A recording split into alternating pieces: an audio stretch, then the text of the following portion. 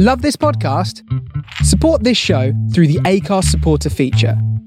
It's up to you how much you give, and there's no regular commitment. Just hit the link in the show description to support now.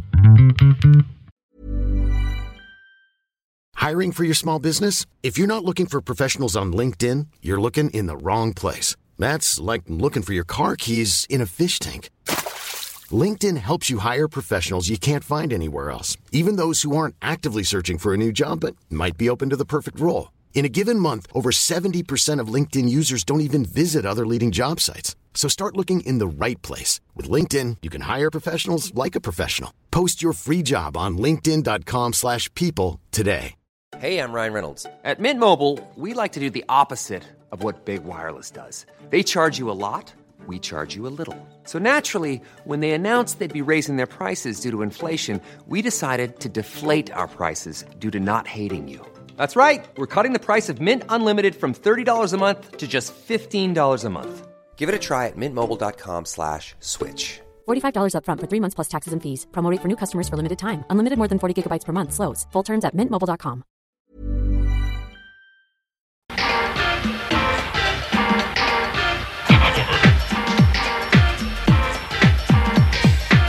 Campionato di calcio italiano.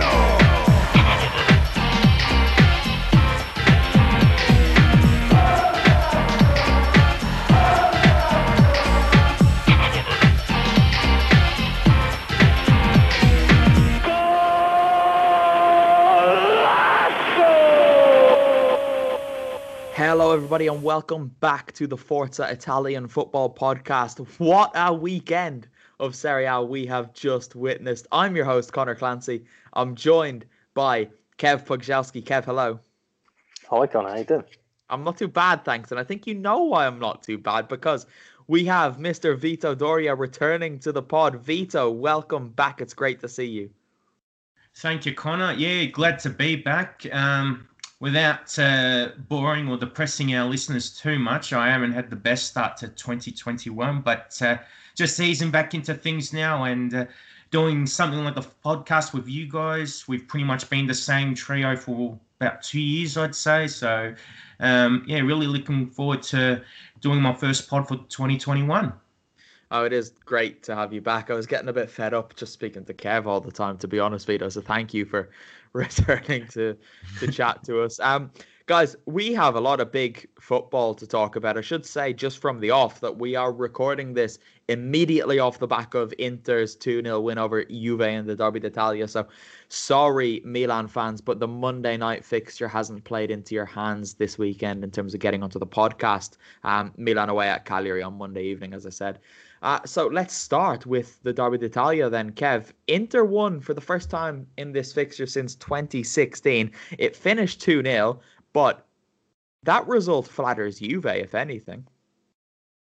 Yeah, when I sort of was watching the game, I at no point, even though they took a lead that was chalked off for offside, I had little to no confidence that Juve were ever getting anything from the game.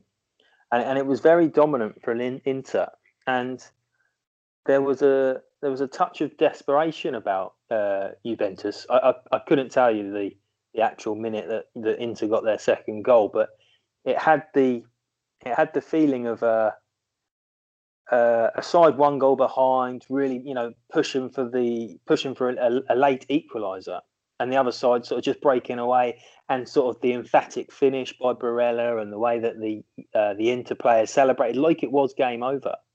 And I don't know, somebody tell me, was that like 57th, 58th minute or something? 52nd. 50, yeah. It was so early, but there was just that air of the game is done. That's how weak a fight Juve put up. Am I alone in thinking that while I was watching this, it didn't feel, other than the 10-minute firework display that saw in kickoff and the fireworks that reacted to Inter's first goal, this never had the feel of a derby. It felt like it was just Inter against one of the also-rans in Serie A, because Juve didn't put up anything. It had a bit of intensity to it, a bit like when we saw Milan face Juventus a couple of rounds ago. but it was all on Inter's side as opposed to two sides going at each other. I thought Inter were brilliant to a man. Just the intensity at which they approached the game. Snapping into recovering the balls, going forward with purpose. But again, it was all on one side. Well, when I look at this game, I just think that, as Connor was pointing out, that 2-0 does look a bit generous. Inter should have won more comprehensively. And if I'm going to criticise Juventus and particularly the lack of intensity, I think that played a lot into the Nerazzurri's hands. And also, whenever they had possession, Juve looked very pedestrian and simplistic in their ideas. There wasn't enough variation or great movement as well. It just looked very predictable, and they weren't particularly imaginative. With all those attacking outlets, Pirlo should be utilising them better. But in this case, I think Conte really outcoached him, and Inter showed that they're a much better drilled unit. Do you think this veto was a bit of an indictment on Pirlo as a coach? He's still obviously cutting his teeth. It's still a very steep learning curve for him in Serie A this year, but he was very much dominated by Conte this time. Absolutely. There have been games where Juventus have really looked a class above the opposition and have played a bit more openly than, say, maybe not like in the Sarri era, but compared to, say, the Max Allegri era, they have had moments where they've been playing some open, a bit more attractive football and looked like that they're a cohesive unit and a bit more pleasing on the eye than usual. In games like this, they've shown that they can be caught out, that especially in the defensive phase, they looked surprisingly disorganised, and they were rather open at the back, even with such defensive stalwarts such as Bonucci and Chiellini. Pirlo would obviously be disappointed with this result, but it also shows that he is indeed raw as a coach, and against someone like Conte, who might not be the most tactically savvy of all coaches, but he is experienced. He is a proven winner, at least in domestic competitions. So here, with his experience, Conte, he showed that he was more aware of the situation and the circumstances than what Pirlo was. Disorganised sums up their situation on the second goal for sure. Scott Monroe, a former writer of FIF and long-time listener of the podcast, tweeted a photo from way up in the skies at San Siro of the moment where Alessandro Bastoni played that ball forward. And you've got Giorgio Chiellini, I think it is, or no, it would be Bonucci because it's the right centre-back, is probably about 10 yards into Juve's own half. So he's playing on Romelu Lukaku and anyone else who wanted to venture forward into the Juve half. No one else is on that side of the halfway line. The other centre-back is 5 yards ahead of it. On the right, another 5 yards ahead of it. It's just acres of space for Barella to run into and score. But Kev, that takes us on to Barella because he got the assist for the opener and got the goal. And what a goal it was to seal the win at 2-0. But what a performance from him. He's, 23?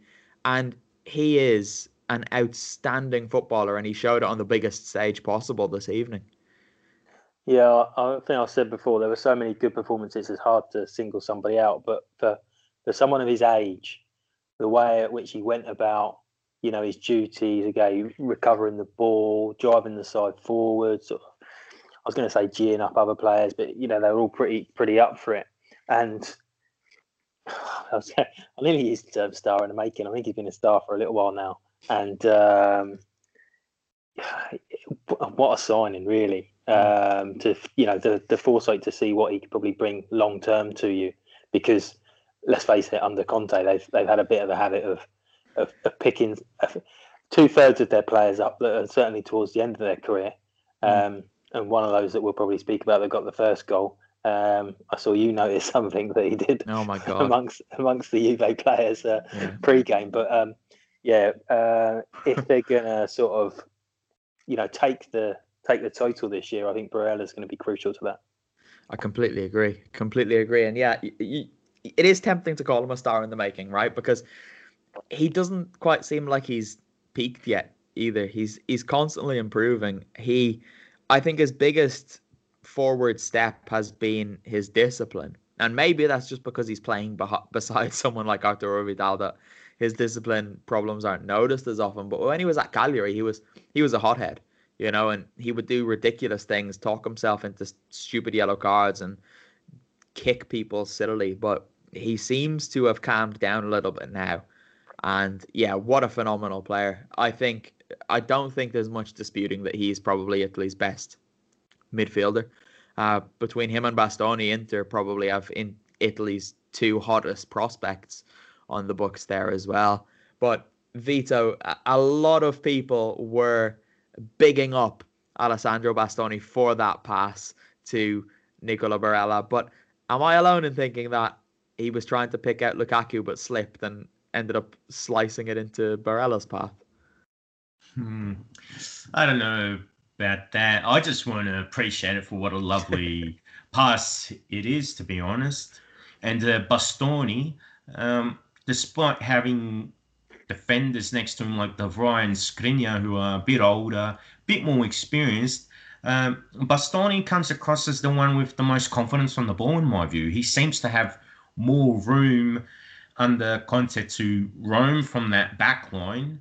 And I rarely see him really waste the ball. Okay, maybe in the last 2-3 rounds, he's probably been responsible for conceding some soft goals. But if we're talking about this season in general, and even last season, he's become a really exciting ball-playing defender. And he's another player that really looks like he can go up several levels and improve. But even for what we see of him now, he's already an impressive footballer.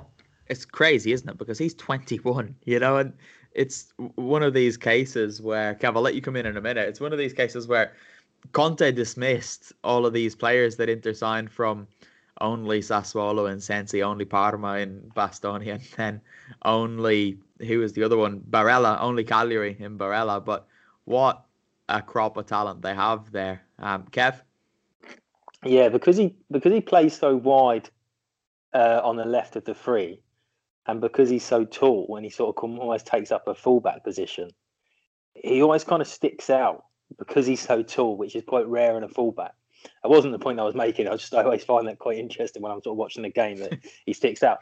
But I wonder because Juve, even when they play a four, but if one of the fullbacks is pushing forward, they almost split into a very wide three with this sort of central defender. It wouldn't surprise me if, they're playing the numbers there, and Conte said if there's a chance, if they're pressed high on us, if you can release that ball into the gap between either of those defenders, Lukaku's, intelligent movement and speed will allow him to get in that gap. Or if they can get runners like Barella did for the second goal, I would, as much as he slipped while he was delivering the pass, I wouldn't be surprised if it was part of their sort of plan tonight. Yeah, it might well have been it was a bit of slice of luck, but the idea was still the same, to get it forward quickly and exploit those spaces. But Bastoni, I remember when he had that season on loan at Parma, I can't remember if it was from Atalanta or if he had signed for Inter and then they had loaned him to Parma immediately. But when he played alongside Bruno Alves, it was amazing the difference he made when he played and when he didn't. And in those early weeks, Bruno would almost hold his hand through every game and there would be constant communication. But then as the season went on, there was just more of an understanding. Bastoni knew what to do, knew where to be, and he knew how to play. And when he left, Parma regressed. And I don't think it was a coincidence because, Jacoponi and Gagliolo, all due respect, they're not half the player that Bastoni is, even at, what was he then, 19? Really, really big talent. But this is, I guess, it's a controversial opinion to have maybe, but Alistair McKenzie tweeted, and it's something that I absolutely agree with, which is that this win kind of just shows, Vito, that Inter probably have the most complete squad in Serie A, and you could say, he said, that the title is almost theirs to lose? Look, I can agree with the assessment that they are the most complete team in Serie A, because they do have the right components for the way Conte sets up the team. After, having to deal with this whole kerfuffle of trying to integrate Eriksen into the team, they've just stuck with the 3-5-2, and with the standard usage of that, they got the players that are suited for it, and it's starting to work again. As for the idea of them being the title for them to lose, look, probably in some parts, maybe because they've tried to integrate Eriksen, that has been a problem. And then, of course, there's Conte's well-renowned stubbornness. So in that regards, you could say that. But at the moment, they're still not leading the Scudetto chase.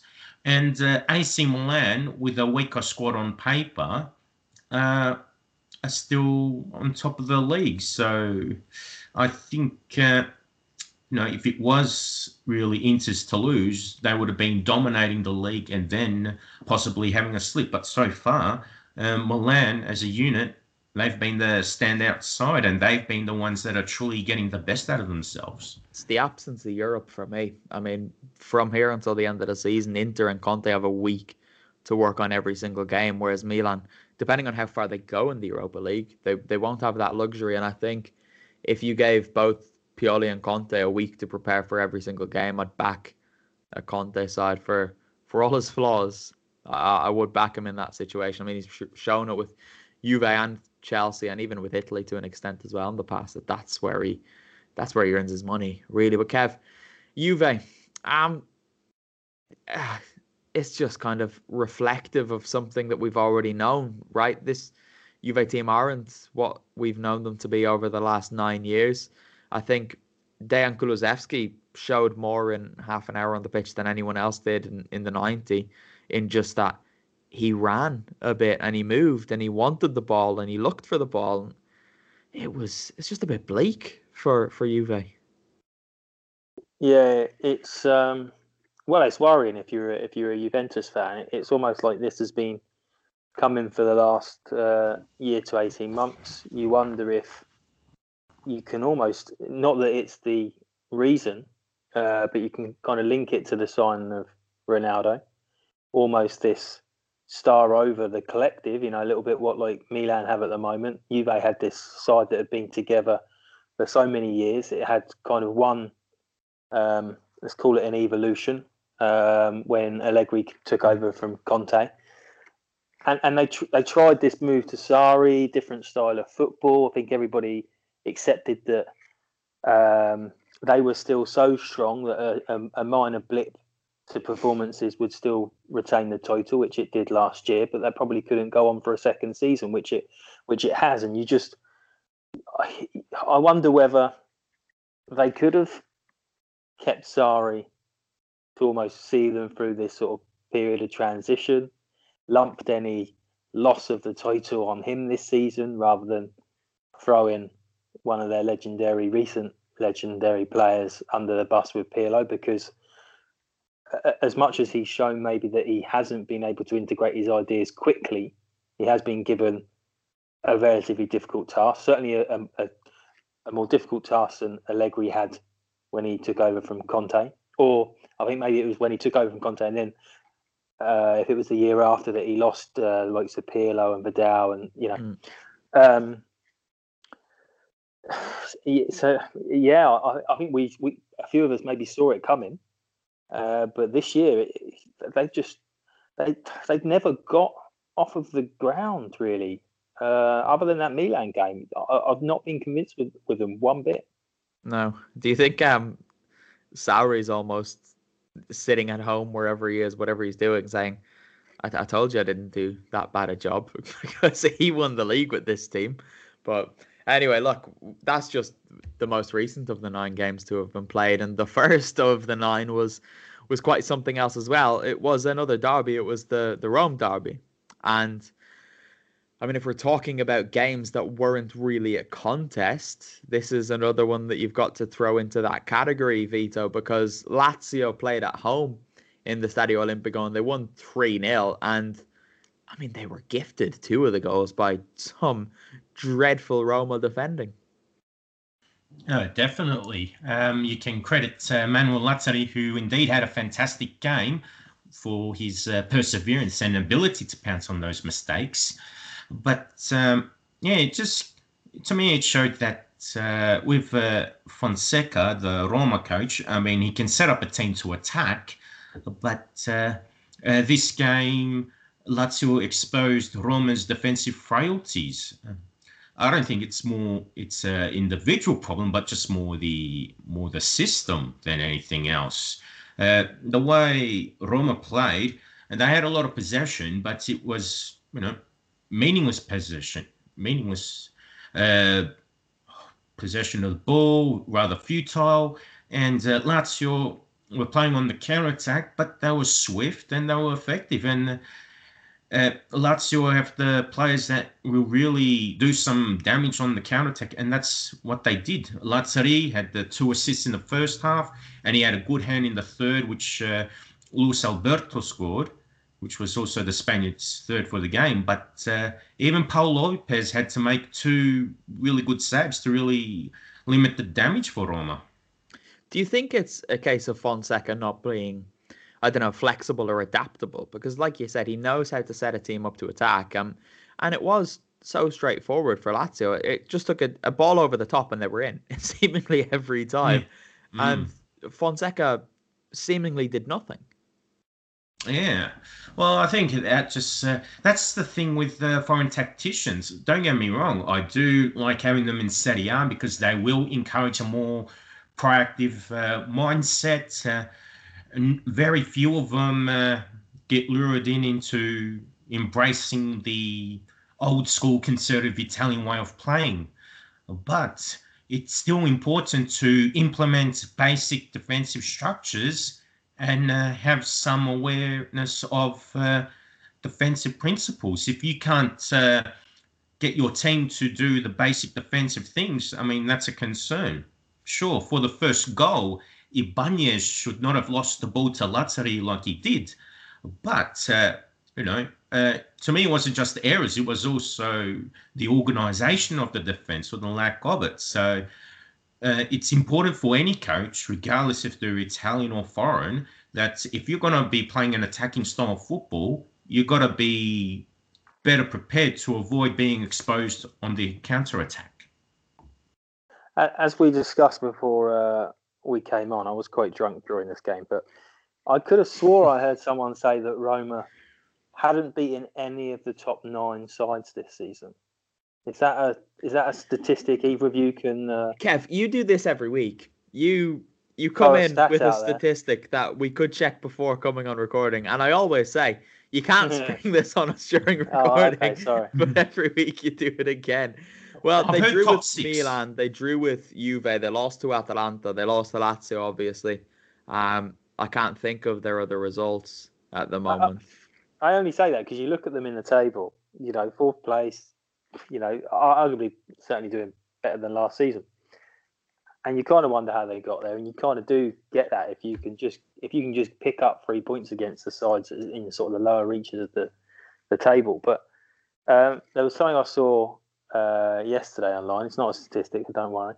Although I can get this one right. It was the third goal, which consisted of 22 passes from all 11 players, and some site, I'm pretty sure I liked it. If anybody's following me on Twitter, sped it up. But the thing that stuck out to me about it wasn't the 11 players involved in the move, wasn't the 22 passes. It was even sped up. It looked like Roma were running and closing down at like normal speed. So what they were doing in real time to go all the way back to Raid and then back up the pitch to score this goal just showed a real lack of effort towards the end of the game when they didn't see a way back. Can we focus on the positives? Because I think Lazio deserve it to their credit. And two people, Kev, I want to highlight immediately. Luis Alberto, but I think we might have spoken about him after they win at Parma. But also Manuel Lazzari. What a player and what a signing he was from Spal. Yeah, well, he makes that first goal. Just by, I know it's early in the game, everybody go, he's full of energy. and he's he will chase that down. But he does that. He does that for like an entire 90 minutes. He's up and down that flank. He's providing an attacking outlet for the Lazio midfield, and he's solid at the back. And he's been phenomenal since he's been there, really, and a huge part of their early success last season before they kind of had their post-lockdown sort of drop in form. Yeah, the drop is putting it kindly, I think. Vito, can we give Simone Inzaghi some credit? The commentary team went big on him. They were saying that he's the most underrated coach in Serie A, and then they seemed to remember that there are quite a lot of good coaches in Serie A. But I mean, Inzaghi has done a fine job there at Lazio. Oh, absolutely, yeah. Ever since he took the job on a permanent basis, especially because Marcelo Bielsa was only there for about 5 days at the most, he's really given this Lazio squad a structure and an identity.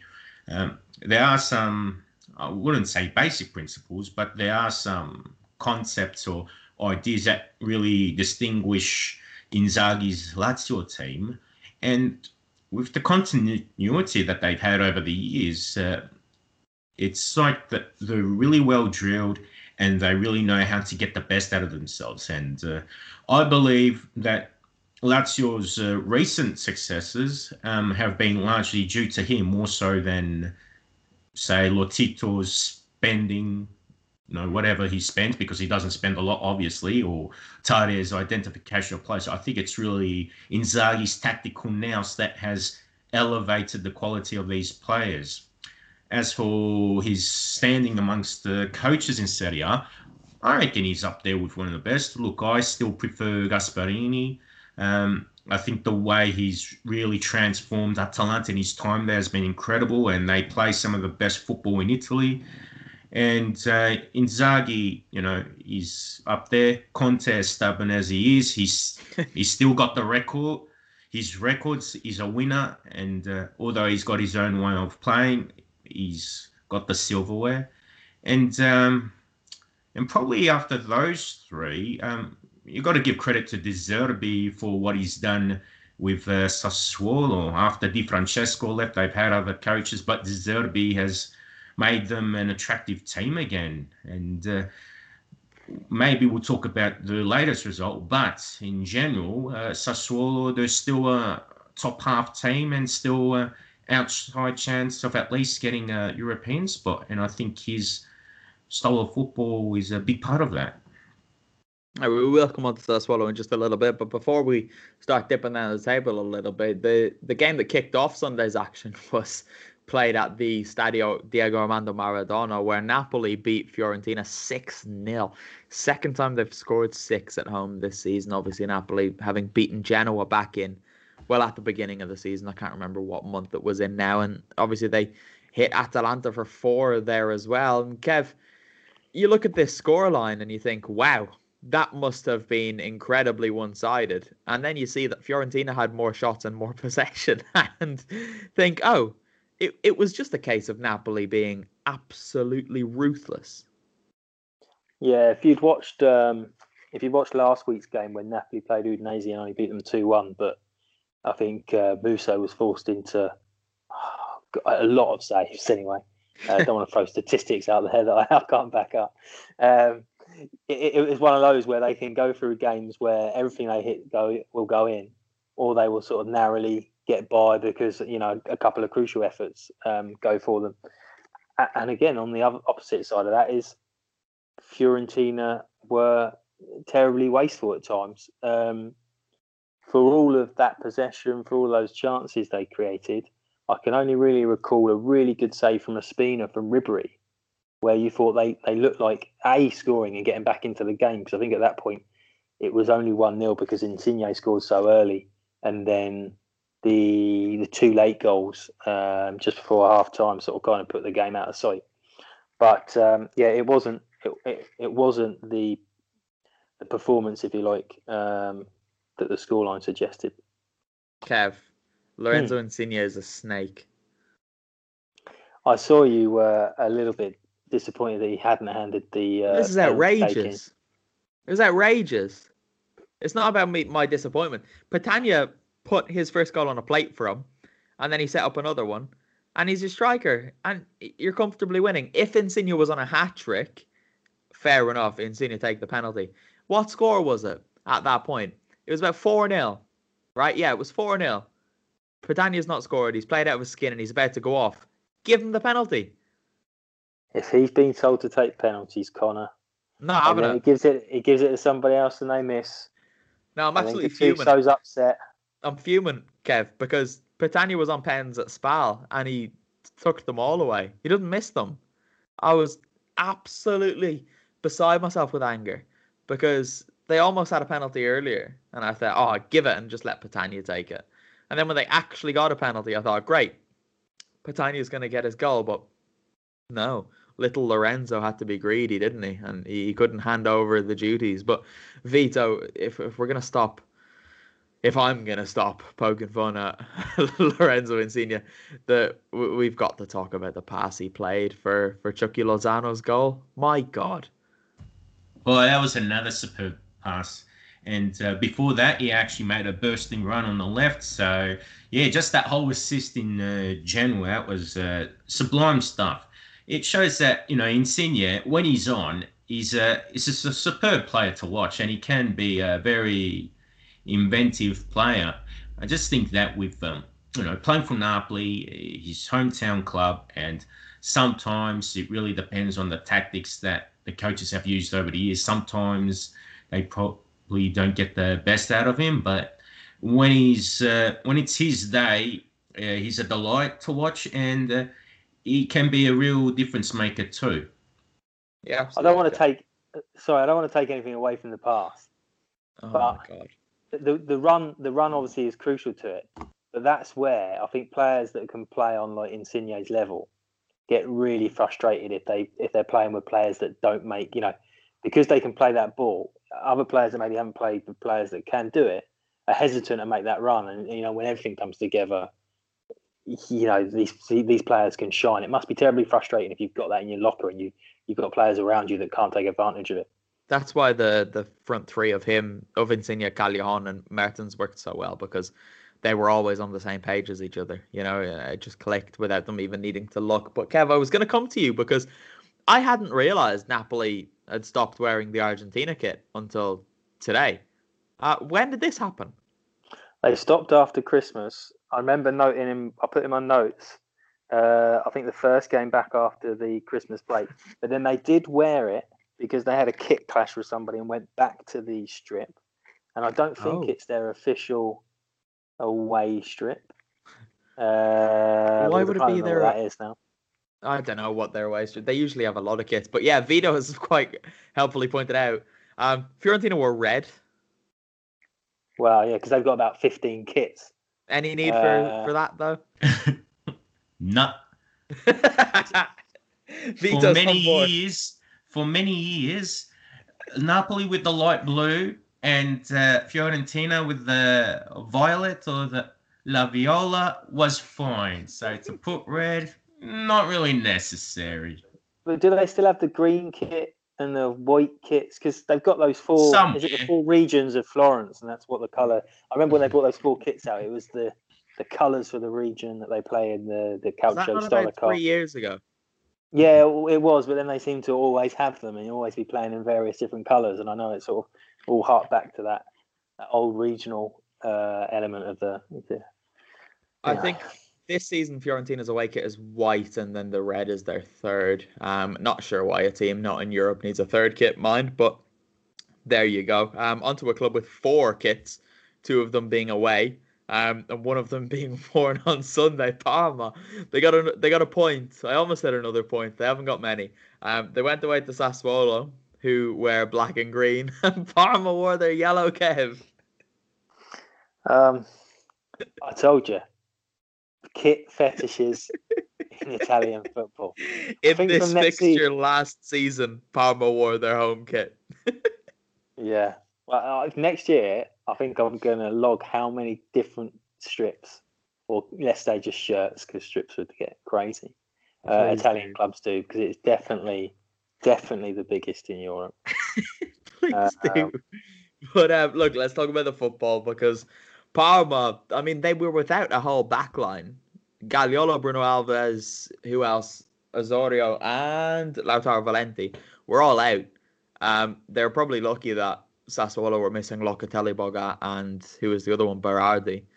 But to their credit, and to Roberto D'Aversa's credit, really, Kev, Parma set up very, very well, and they kept Sassuolo out until a last-minute penalty.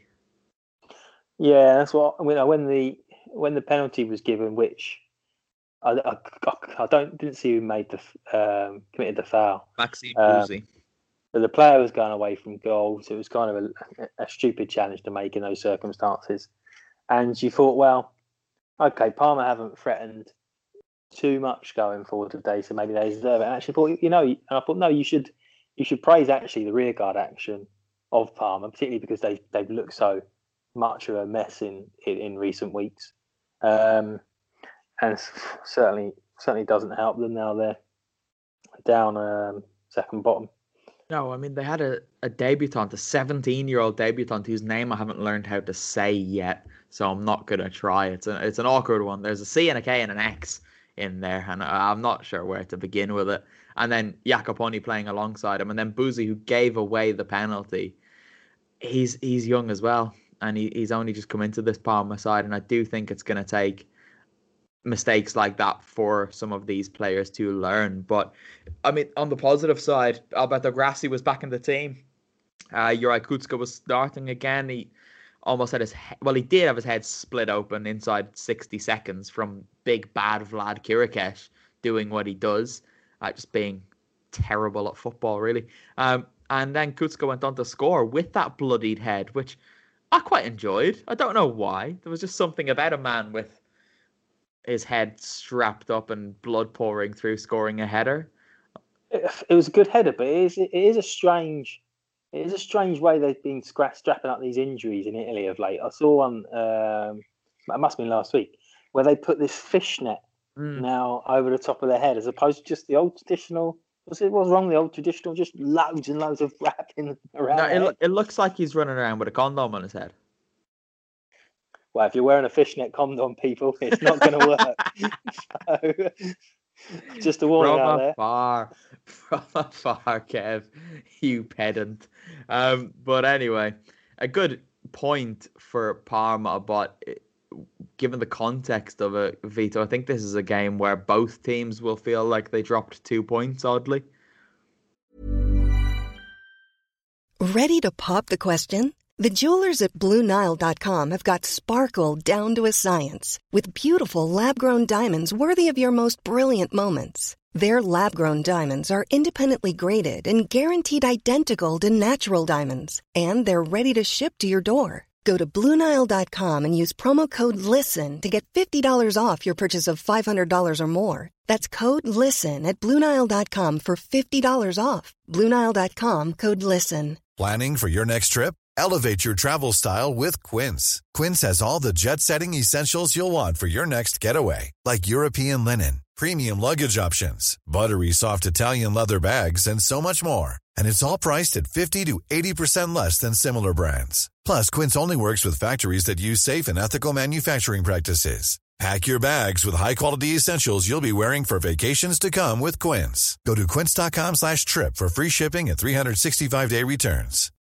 Since 2013, Bombas has donated over 100 million socks, underwear, and T-shirts to those facing homelessness. If we counted those on air, this ad would last over 1,157 days. But if we counted the time it takes to make a donation possible, it would take just a few clicks. Because every time you make a purchase, Bombas donates an item to someone who needs it. Go to bombas.com/ACAST and use code ACAST for 20% off your first purchase. That's bombas.com/ACAST, code ACAST. Oh, indeed. In Sassuolo's case, they'll feel disappointed because they would surely want to maintain a place in the European spots or stay within that fight. And for Parma, since they've brought D'Aversa back, I'm sure they would want to do all they can to avoid the drop at every cost. It does sound like that with D'Aversa back, though, getting the structures back, sticking to what they were known for under the Versa, which was defensive solidarity and hitting teams on the break. So I think in bringing him back, they've just made things easier for the squad, and probably for their sake, maybe better results will follow after this. I have a theory about Sassuolo that I'm kind of springing it on you guys. I'm not expecting you to have an opinion on it now because it takes a bit of watching them with this in your head to think about it. I firmly believe that Ciccio Caputo, who's the other one? Manuel Locatelli, Gianmarco Ferrari, and Andrea Consigli are all the same person because they've all got the very same look. I mean, Caputo has the shortest hair of them all, but when you see them all now, it's very hard to differentiate between them. I mean, Locatelli's got a slightly lighter shade of hair, but Kev, watch out for it next time you're watching Sassuolo. They're all the same person, I'm telling you. Do you think it could be some sort of long-held secret that one of the Sassuolo hierarchy have secretly fathered these children and they're bringing them back into the bosom of the family without them knowing about it, and they're going to spring it on them at the end of their careers? Quite possibly. I mean, De Zerbi might have a few questions to answer there because he's got a similar kind of look going, but he's just not as handsome as the others, really. So yeah, it's one to keep an eye on. Kev, I'm glad you're firmly on board with that. I didn't know if you would be, but you climbed right up onto this bandwagon with me, so thank you for joining me. I'd say it's the facial hair. Yeah, that's a big part of it. It is a big part of it, Vito. I'm not going to lie. I think it's because I watched a documentary over the weekend of Inside Sassuolo. No, it was a doctor starting in the 30s, I think it was, and he was doing infertility treatment. It turns out that he was using his own sperm on over 100,000 patients for about 30 years. It's called Baby God. It's very interesting. If you Sorry, what was he doing? He was using his own sperm in infertility treatment. As in administering. Right. How's he doing that? Well, he was asking the husband to obviously donate, but he was using his own donation because he knew it was working, and would go and do a sample swap, and the women went away and had children that they never knew were fathered by thought they were husbands. But so he had hundreds of little kids running around the place. They reckon it went into the could be tens of thousands. Wow. He did it for 30 years, and we're seeing lots of families in the Vegas area. Anyway, we've gone well. Yeah, we've gone off on one there. What's the name of the documentary, though? Because I'm going to watch that. Baby God. Baby God. Thank you very much. I'll jot that down and give it a look. Elsewhere in Serie A this weekend, I think the biggest shock came down in Calabria, Vito, where Crotone beat Benevento 4-1. And they were 4-0 up as well until Iago Falque scored in the 82nd minute. Yeah, it was quite surprising that Crotone won so comprehensively. Benevento absolutely dominated Serie B when they were there together, and the winning margin overall was 18 points. So Benevento won that championship very easily. But now, this result was completely out of nowhere. Some nice goals from Crotone, especially from Milos Vulic in the second half. That was a lovely right foot strike. But Korda still had to make some excellent saves. The one he made from Perperim Hetamai was a spectacular one. I reckon if Hetamai had scored that would have been a contender for goal of the season. It was an incredible scissor kick. So I felt a bit disappointed that he didn't score that. But the save from Korda just reminded me of why that guy has been such a stalwart for that side. I mean, he's another guy that when he's on his good day, Cordaz is a superb goalkeeper. And if Crotone have any hope of getting off the bottom of the table, be because he can pull off some incredible saves.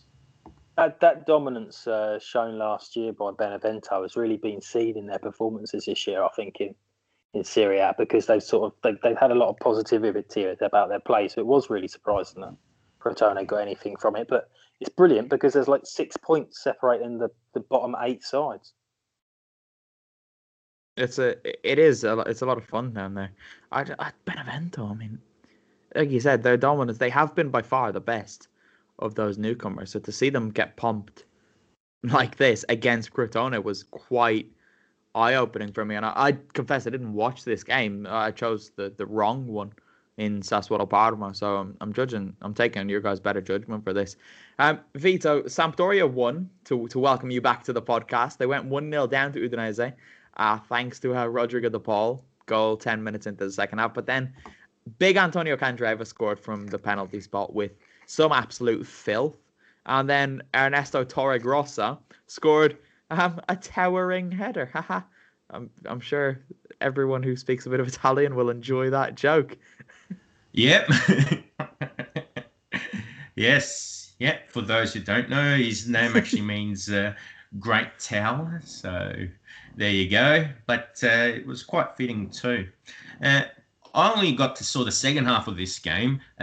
I had a look at one of the Sampdoria fan pages, or even the official Sampdoria page on Facebook, and one person posted that the game was being played at a walking pace, and one of the replies was, if football was played at a pedestrian place, Sampdoria would be in the Champions League for that kind of stuff. But back to this game, could have done better on the first goal. I mean, it took De Paul 3 bites of the cherry to actually put the ball into the back of the net. But it was a good reaction by the Blucerchiati. Candreva scored with a absolutely delightful chip, and he scored a few of those when he was at Lazio. So it's good that he's still doing it for Ildoria. And the winning goal, that's an excellent example of wing play. I mean, beautiful cross by Augello and Torregrossa with the header. I honestly think that he's an ideal fit for the way Claudio Ranieri sets the team up.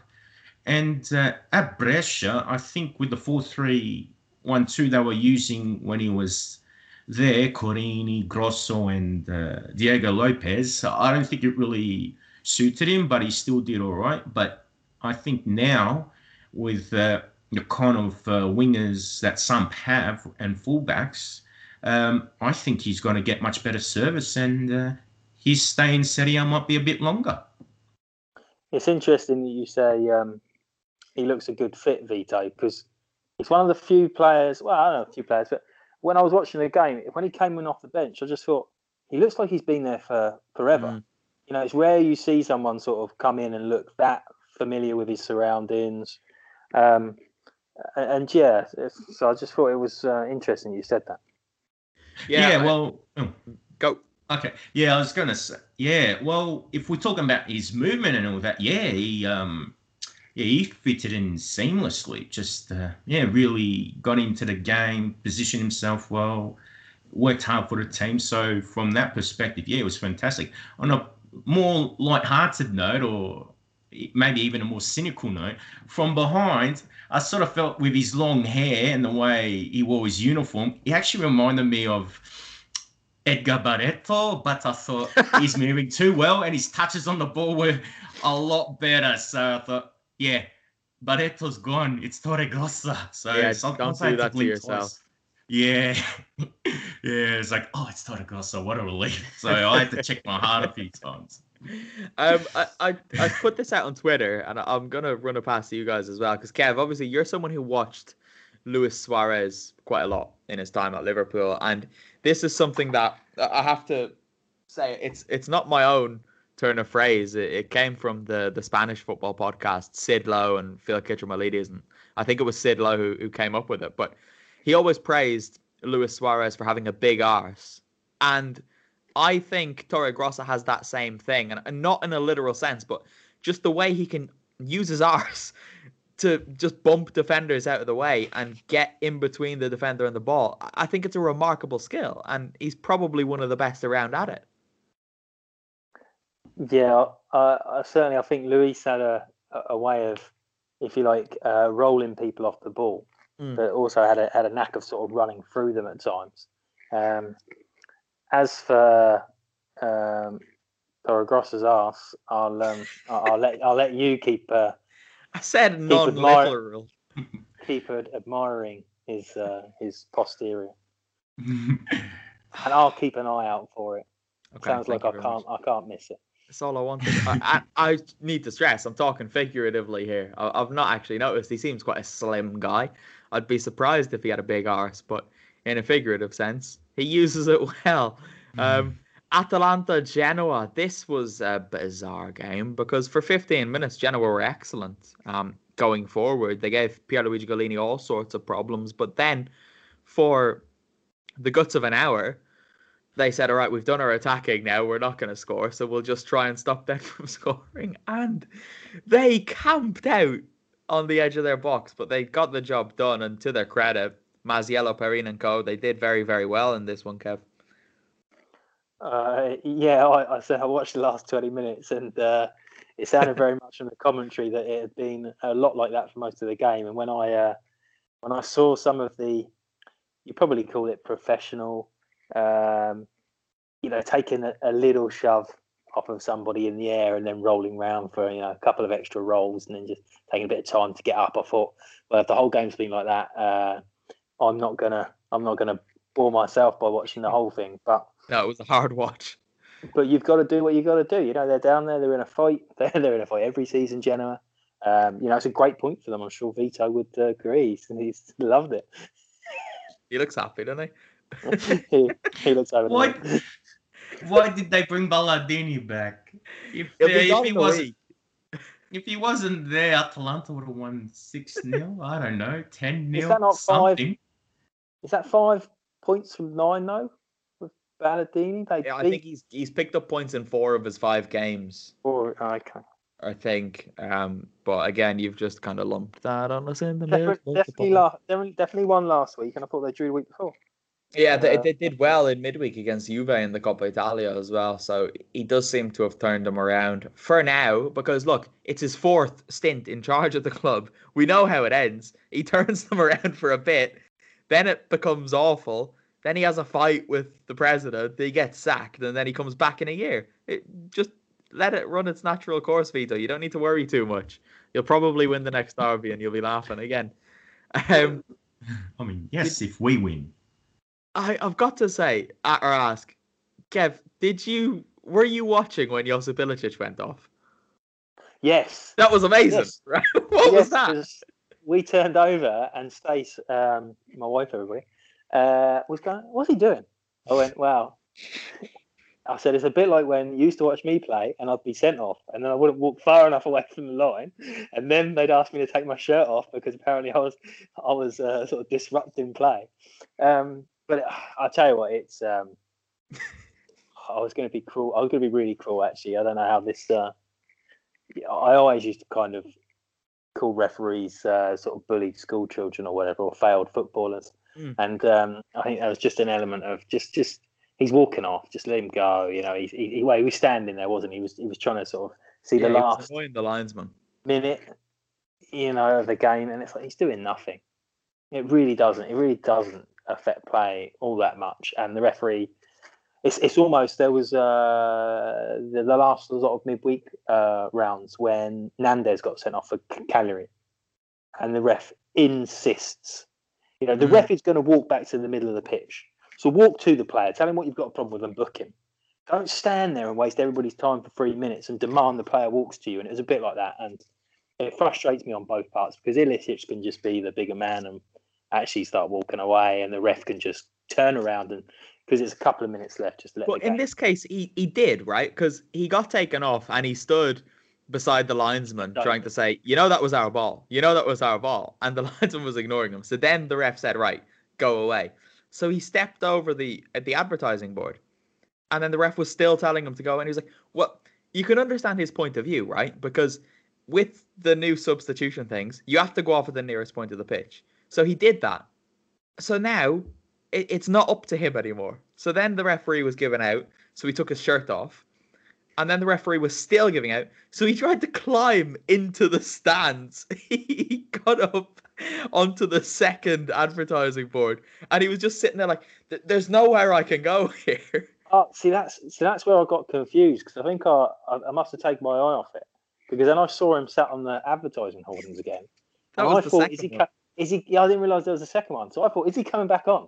Are we now going to this would be I was going to say classic Ilicic, but because he's a little bit, he's one of those playmakers. They've always got a bit of an edge to them. And he's found this form. He's been phenomenal the last couple of weeks, and then he goes and punches a referee or something. He gets himself a 10-game ban, but didn't happen.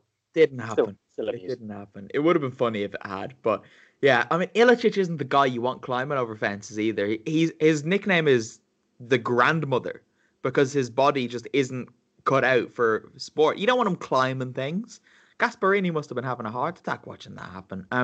In the other games of the weekend, Bologna beat Verona 1-0 in what I would consider to be a surprise result, Vito, but Verona have slowed down just a little bit recently. Look, with them, they're not always going to be consistent because they've had big changes to their squad. And, as great as Ivan Juric has been doing with that team, we can't expect them to be performing at a consistent level.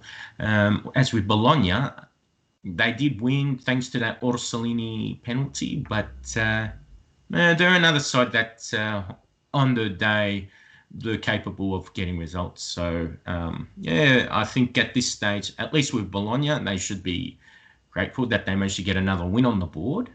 As for Verona, I think it's a slip, but for them, it's not also the end of the world. I mean, once they get back to the Bentegodi, I'm sure they'll be in there getting a result and capable of getting a win, albeit, not by a comprehensive margin.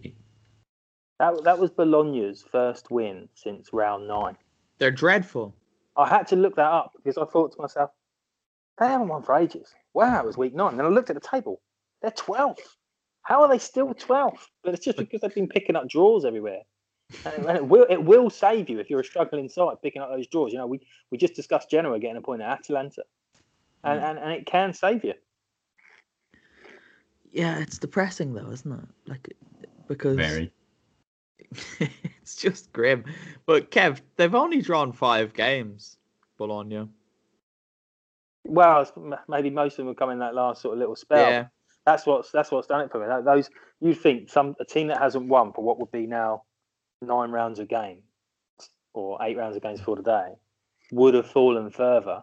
But I quite like Mihajlovic, to be honest. I like them a lot of his coaching appointments. And obviously he's been through a fair bit. And I love the city of Bologna. I think we discussed that when I went there a couple of years ago. But so yeah, I'm not too anti the fact that they're doing this, but it was a bit surprising that it's taken them that long to get 3 points. Don't get me wrong, I don't want them to get relegated. If them and Parma both got relegated in the same season, with Spal having been relegated last year, I'd probably have to move because it's just Sassuolo left and in Emilia-Romagna. So please, Parma, Bologna, do not fall into Serie B. Please, please, please. The other game of the weekend that was played was, of course, the last one we're going to talk about because it involved Torino. They drew 0-0 with Spezia, and Marco Giampaolo Vito very much looks like he is on his way out of the Stadio Olimpico Grande Torino now. It looks that way. Davide Nicola has been linked with the job and is likely to be his replacement. And although I do feel a bit sorry for Giampaolo, I think at the end of the day, it is about results. And also with this Granata side, I'm not convinced that the players are really playing for him. There have been times where his ideas have come across a bit, but I think this team is so used to counter-attacking football and the players are workmanlike. I reckon that maybe if they do get Nicola, they might be a bit more responsive to him and they might be able to survive. But for Giampaolo, I think this is a huge blow to his career because he had a setback with Cesena nearly a decade ago, and then he had a rather mysterious time at Brescia, so should we say, and he had to rebuild his career again. But now, if he's going to get sacked from this, I don't think he's got much of a Serie A career left. They play for 82 minutes with an extra man. Yeah. And they did not have a shot on target. That is a damning statistic for that performance. And it wasn't, they weren't playing against a 10-man Juventus, 10-man Milan. They were playing a newly promoted side with 10 men for 82 minutes. Shocking. Absolutely shocking. And Sirigu saved them from losing too. And probably losing comprehensively. So that's even scarier. They're bad, aren't they? I think Torino, and just the talk of Nicola as well, reinforces this opinion because he's obviously one of Preziosi's recent mates. I think Torino are just becoming Genoa. Probably not as outrageous or no. I mean they've got good strikers in Belotti. Genoa always have good strikers, and the rest of the team is just nowhere near as good as it should be. I think it's Genoa all over. Anyway, like I said at the top, Cagliari play Milan on Monday evening. Kev, why are you laughing? I was just going to say, but unlike Torino, Genoa don't have a much larger city rival. Sorry, Vito. I'm not going to acknowledge it. I'm not going to bite. Just going to let that sit. Guys, it's time for the game. Milan play Cagliari on Monday evening. We're not talking about it because it hasn't been played yet. So, Milan fans, pipe down. You got your team's music as the outro last time round. Right, so I've not got a clue what the scores are, when we last played, who we've used in the game. We'll try and regroup when there's an international break, so it'll be chaos until March, and then we'll try suss it out. Kev, I'm gonna let you go first this time. Thanks. What do we do? 2 minutes? 2.5 minutes? 2 minutes. Yeah, let's go. All right. 3, 2, 1, go. Is it a foreign player? It is a foreign player, yes. Do they play in the north of Italy? They do play in the north of Italy. You've changed your approach, which is quite interesting. Yes, I know. I've planted the seed in your head now, haven't I? I was tempted. You have. Do they play for either Milan club? They do not play for one of the clubs in Milan. Vito, it's over to you. Do they play for any of the Turinese clubs? They do play in that city, yes. Is it a Juventus player? It is a Juventus player, yes. Oh, Kev, you're in trouble already. Look at this. He's back in it. They've got a lot of foreign players, to be fair. Fair call. All right. Is this player a midfielder? He is a midfielder, so Vito's going to smash you, Kev. Okay. Is it Dejan Kulusevski? It is not Dejan Kulusevski. No. Is he even classed as a midfielder, Vito? Okay. Yeah, that's a fair point. Yeah. I would have him as a midfielder, but I'd wince when you. Yeah, midfielder, forward. Yeah, with him. So, sorry. Is it? Are they North American? They are not North American. Oh. No. That was a strange way of just saying, is it Weston McKennie?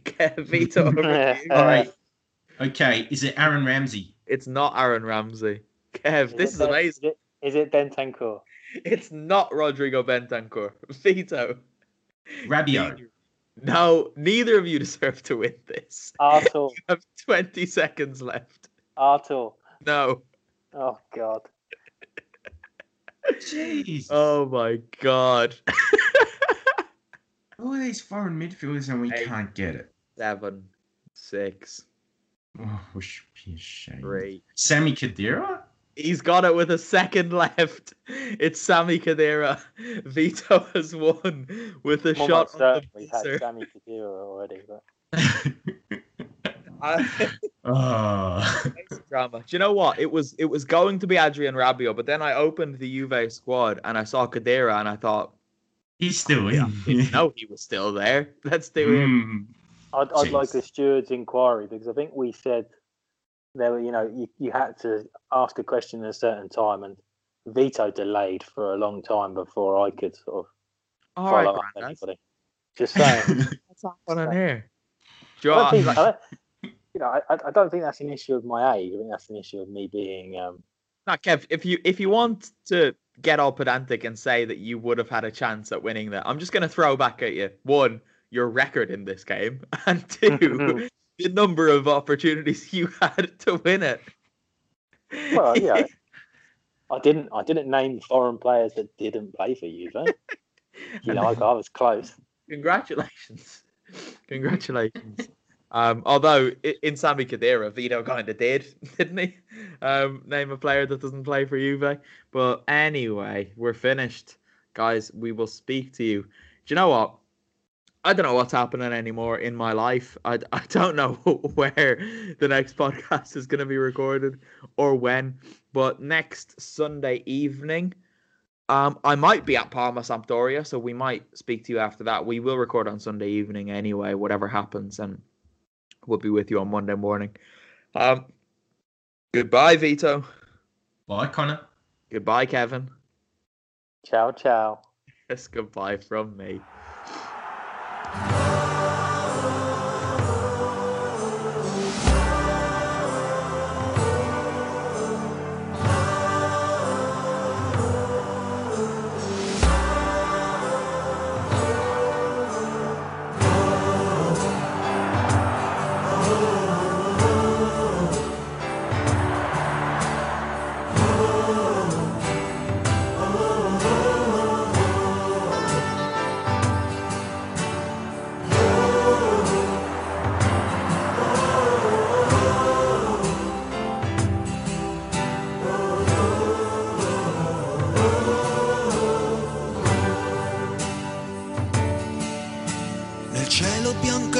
Brilla una stella che in tutto il firmamento è sempre la più bella, ed ogni volta che rintocca il campanone ho voglia di cantare questa canzone. Lazio sul prato verde vola, Lazio tu non sarai mai sola. Vola, un'aquila nel cielo, più in alto sempre volerà. Insieme a te Aquilotto noi voliamo via, la domenica sempre ci fai compagnia, con le bandiere al vento e un tuffo in fondo al cuore, sono brividi forti e voglia di gridare, perché il coro che famo tutti quanti insieme dice Lazio sei grande, te volevo bene. Lazio sul prato verde vola, Lazio tu non sarai mai sola. Vola, un'aquila nel cielo, più in alto sempre volerà.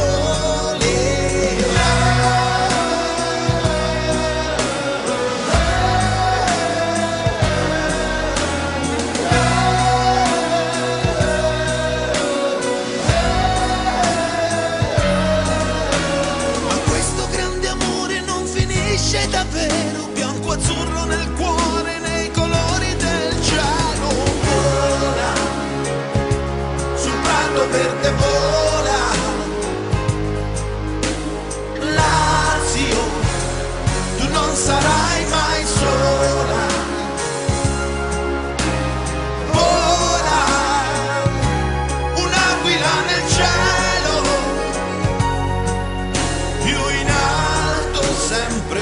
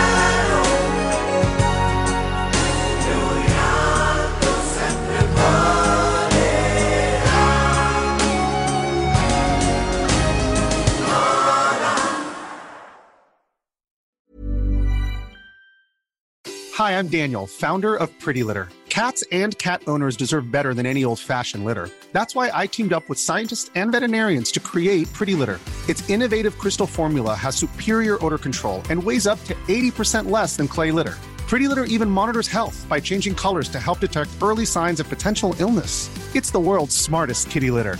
Go to prettylitter.com and use code ACAST for 20% off your first order and a free cat toy. Terms and conditions apply. See site for details.